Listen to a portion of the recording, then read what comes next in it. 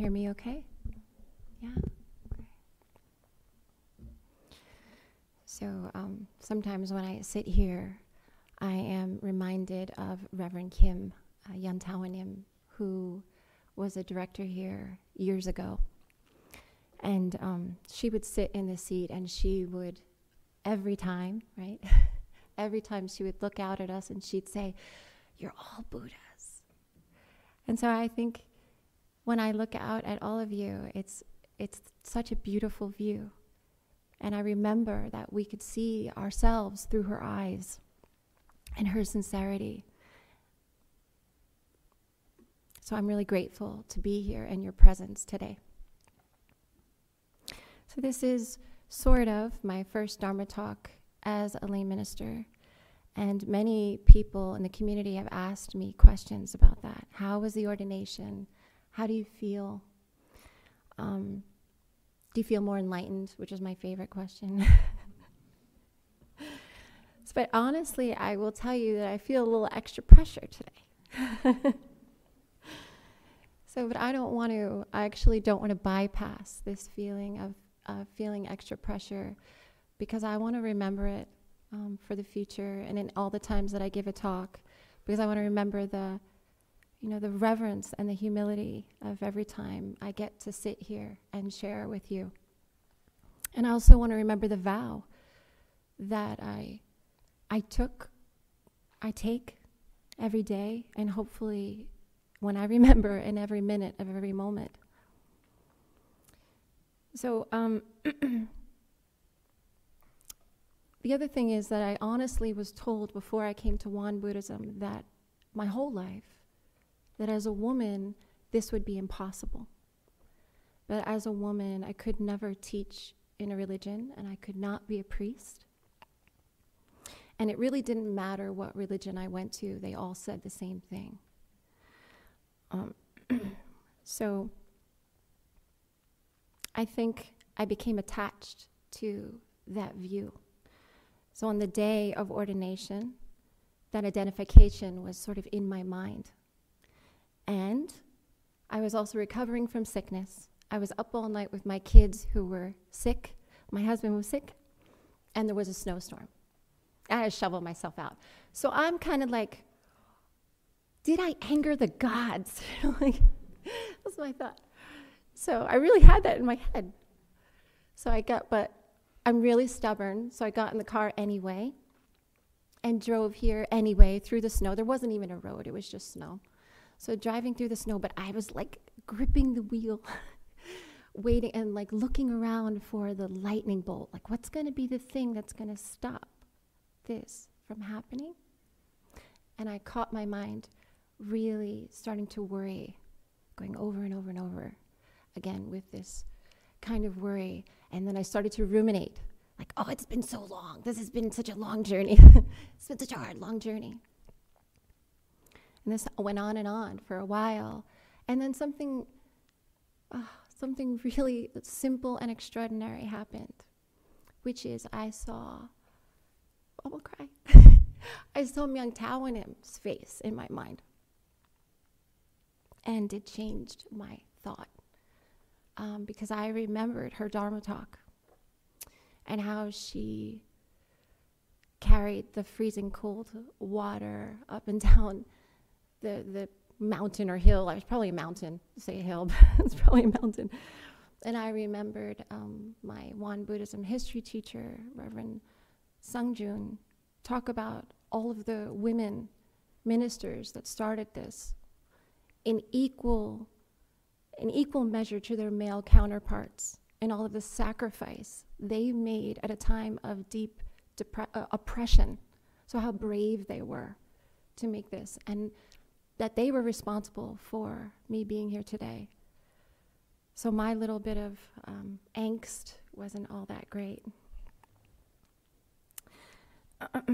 So I felt in that moment, such gratitude to the mothers, these mothers of our world, many of whom are in this room today. So as a little girl, I did not have religion in my home, but what I did have is a mother who covered the house in saints. If there was an empty spot on a table, my mom put a saint there. So, and funnily enough, my brother was so clumsy that he would inevitably he would knock into like a table or a cabinet. And every time he'd break the heads off the saints. So my backdrop, my landscape was all of these little saints that are glued on heads. It's really funny, but it was pretty normal. It was very normal to me to have all these little people, this little army. So all of them had glued on heads except one. And it was a statue of Mary. And my mom would put it high up in the corner. I think she just didn't want the head to get knocked off. But she put it high up in the corner, and she lit a candle every single night for as long as I can remember. And every night she said the same thing. She said, "This is for my children." So light a candle every night for my children. And at some point, I think I must have followed her example, because around 7, I started to sneak out of my room in the middle of the night. It was like my secret. And I would sit on the cold tile floor and I would pray to Mary. So please make me like you. Now I want to be a mother of the world like you. So this went on and on and on for quite a while until my mother, I think, got a little worried about me, because then I started wearing a blue sheet on my head everywhere I went.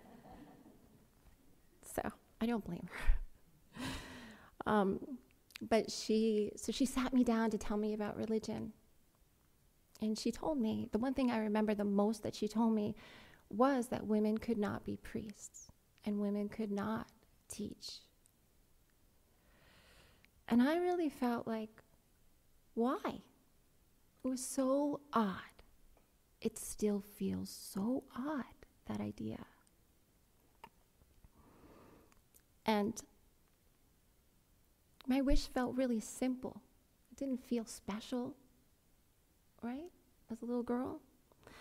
So it was like telling a child who wanted to be a chef that no, you can cut the vegetables, but you can never share your recipes with the world. Or a little girl who wanted to paint, that it's okay to clean the studio, but the paints are reserved for men because only men can paint. The only question I asked my mother was why can't boys and girls do the same jobs? And she said she didn't know why. Neither do I. So throughout the history of Buddhism and Christianity and many other faiths, women have been considered inferior. And it's changing slowly. But the world suffers as a result.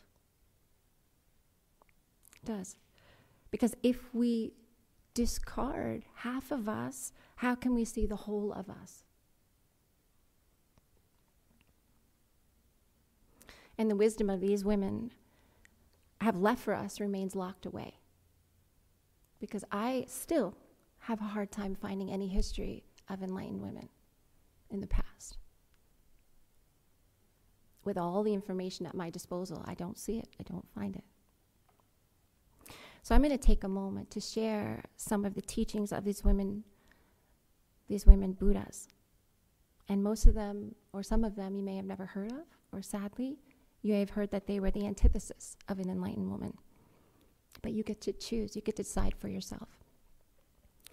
So first is Mary Magdalene. And she was considered the closest disciple of Jesus. And she had her own gospel in which she says, attachments to matter give rise to passion against nature. Thus, trouble arises in the whole body. This is why I tell you, be in harmony. If you are out of balance, take inspiration from manifestations of your true nature. She tells us that Jesus spoke of being attached to the material world and that we should come back to our true nature. Return and return again. Namo Amitabha. St. Clare, who was the leader of the San Franciscan Order for the women's side, and she said, I admonish and exhort all my sisters, both those present and those to come, to strive always to imitate the way of holy simplicity, humility, and poverty. How many of you know St. Paul? Many people know him. Many people know Corinthians. And they know about his trials. They know love is patient, love is kind. We know that poem, right? But how many people know of Tekla? So Tekla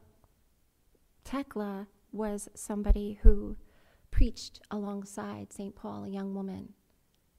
But we don't know of her very well. And because she refused marriage to follow God, she was sent to be executed many different ways and many different times, every time surviving. And because of this, she inspired a multitude of women. And lastly, in this, what I'm going to say is a more modern day, which is Dipa Ma. She's the teacher of Joseph Goldstein, Sharon Salzberg, and Jack Kornfield. And she encouraged her students to make every moment count and emphasize bringing mindfulness to cooking, ironing, talking, or any other daily activity. She often said that the whole path of mindfulness is simply awareness of whatever you're doing. Always know what you are doing. She would say, you cannot separate meditation from life. Does that sound familiar? So I really believe that many religious leaders want to give the teachings of their faith. And I do think in many ways they are doing their best. We are all trying. We're all in the same boat, right? We're all human. And we all act out of our own understanding. But I also think we need to seriously ask ourselves if someone who exemplifies the truth has discrimination in their hearts and minds. It's like asking if the sun picks and chooses who it will shine upon. So just like the statue that held of Mary who held the light for me in the dark, an enlightened teacher, I believe, is one that embraces all things with unconditional acceptance, just as a mother holds a love for her children. So I was coming here to the ordination that day to make a promise, to see if there was any corner of my mind that held doubt. Did I believe wholeheartedly, 100% in this teaching? Could I uphold without reservation or question the words of Master Sotasan? And with my whole heart, I can say, I can, I will, and I promise. And here's why. I have the words of my teacher in regards to this kind of discrimination and many other things as my guide. I have his words, our Ilwan Buddha, our founding master, Sotasan. And he gave us this beautiful Ilwan song, this circle, this representation of who we are. And he said that we are perfect and complete, utterly impartial and selfless. Every one of us, everything. So beyond the discernment of our differences and our personalities, we are one. So over 100 years ago, he said that there's no difference between male and female. Our true nature is beyond any separation. Our genders do not separate us. Our race, our status, nothing separates us. All aversions or discriminations occur in our mind. It's the result of our ignorance. And to say this is not an admonishment, it's a shared experience. It's human. But our threefold practice that he gave us helps us to relieve our minds of this burden and to wake to our true nature, and then use that nature in every moment of every minute of our lives. So he directs us as an enlightened teacher. And I actually think he asks us, whether we are male or female, young or old, learned or not, lay or ordained, and so on. He asks us to understand that we are too precious to allow the obstacles of discrimination and judgment to keep us from the light of who we are. Oh, let me show you this picture. This, it's big enough so you all can see. So I want to show you not only his words, but actions. Here, she's lovely. This is a very powerful, early Won Buddhist minister. And her birth name was Cho Oksan. She was one of the first female disciples of Master Sotasan. And like I said, this was over 100 years ago during Japanese occupation and under Confucian rule. And so women had no rights at all. They could not have an education. They only were to get married and have children and then to serve their fathers, their husbands, and then their sons. So, and they couldn't own property. They couldn't get inheritance. Nothing. However, when she went to see Sotasan, she expressed this wish. She said, even though I am a woman and therefore destined to sacrifice myself for family, I wish to become a great person who can do something great for the world. Sotasan conferred a name, gave her a Dharma name, which is Changguan. And that means seizing all of the powers and rights. And he further explained why he gave her this name. So he said, please reveal your utmost value and assume all the power in the world by becoming a mother to all sentient beings. In order to become a mother to all sentient beings, you need to be enlightened to the truth of all things in the universe. Only after being enlightened will we be able to understand the relationship between you and me and all else and produce infinite compassion. After that, you can serve the whole world through the highest order of compassion, which comes from having no self. So Changguan, I was told, did seize all the power, and her Dharma talks were incredibly moving, and she could reach the masses. And I probably wouldn't be here today without her and without the early Kyomonims. So this talk today isn't about the wrongness of men. Of course not. It's about uncovering the wholeness and the selflessness of who we are. So I want to share one last story with you. And Reverend, you told us this story a few days ago. It's a story about Michelangelo. And I was really moved by this story because I had never heard it. But someone had commissioned Michelangelo to create an angel, to sculpt an angel out of, marble maybe, stone. And instead of just saying, having an idea or sketching an idea, he went to the lake to sit and practice, or whatever the practice, ruminate, whatever it was, to just quiet his mind, I should say.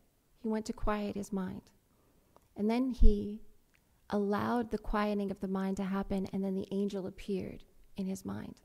And what he said is that the angel is already in the stone. All I am doing is freeing the angel by cutting away what's not necessary. And I think that that's what we are doing as well. Little by little, cutting away. So we realize what Reverend Kim Yantawanim told us. We realize as we cut away our discrimination and our judgments and realize our own selflessness and see with the realm of universal truth that we are Buddha.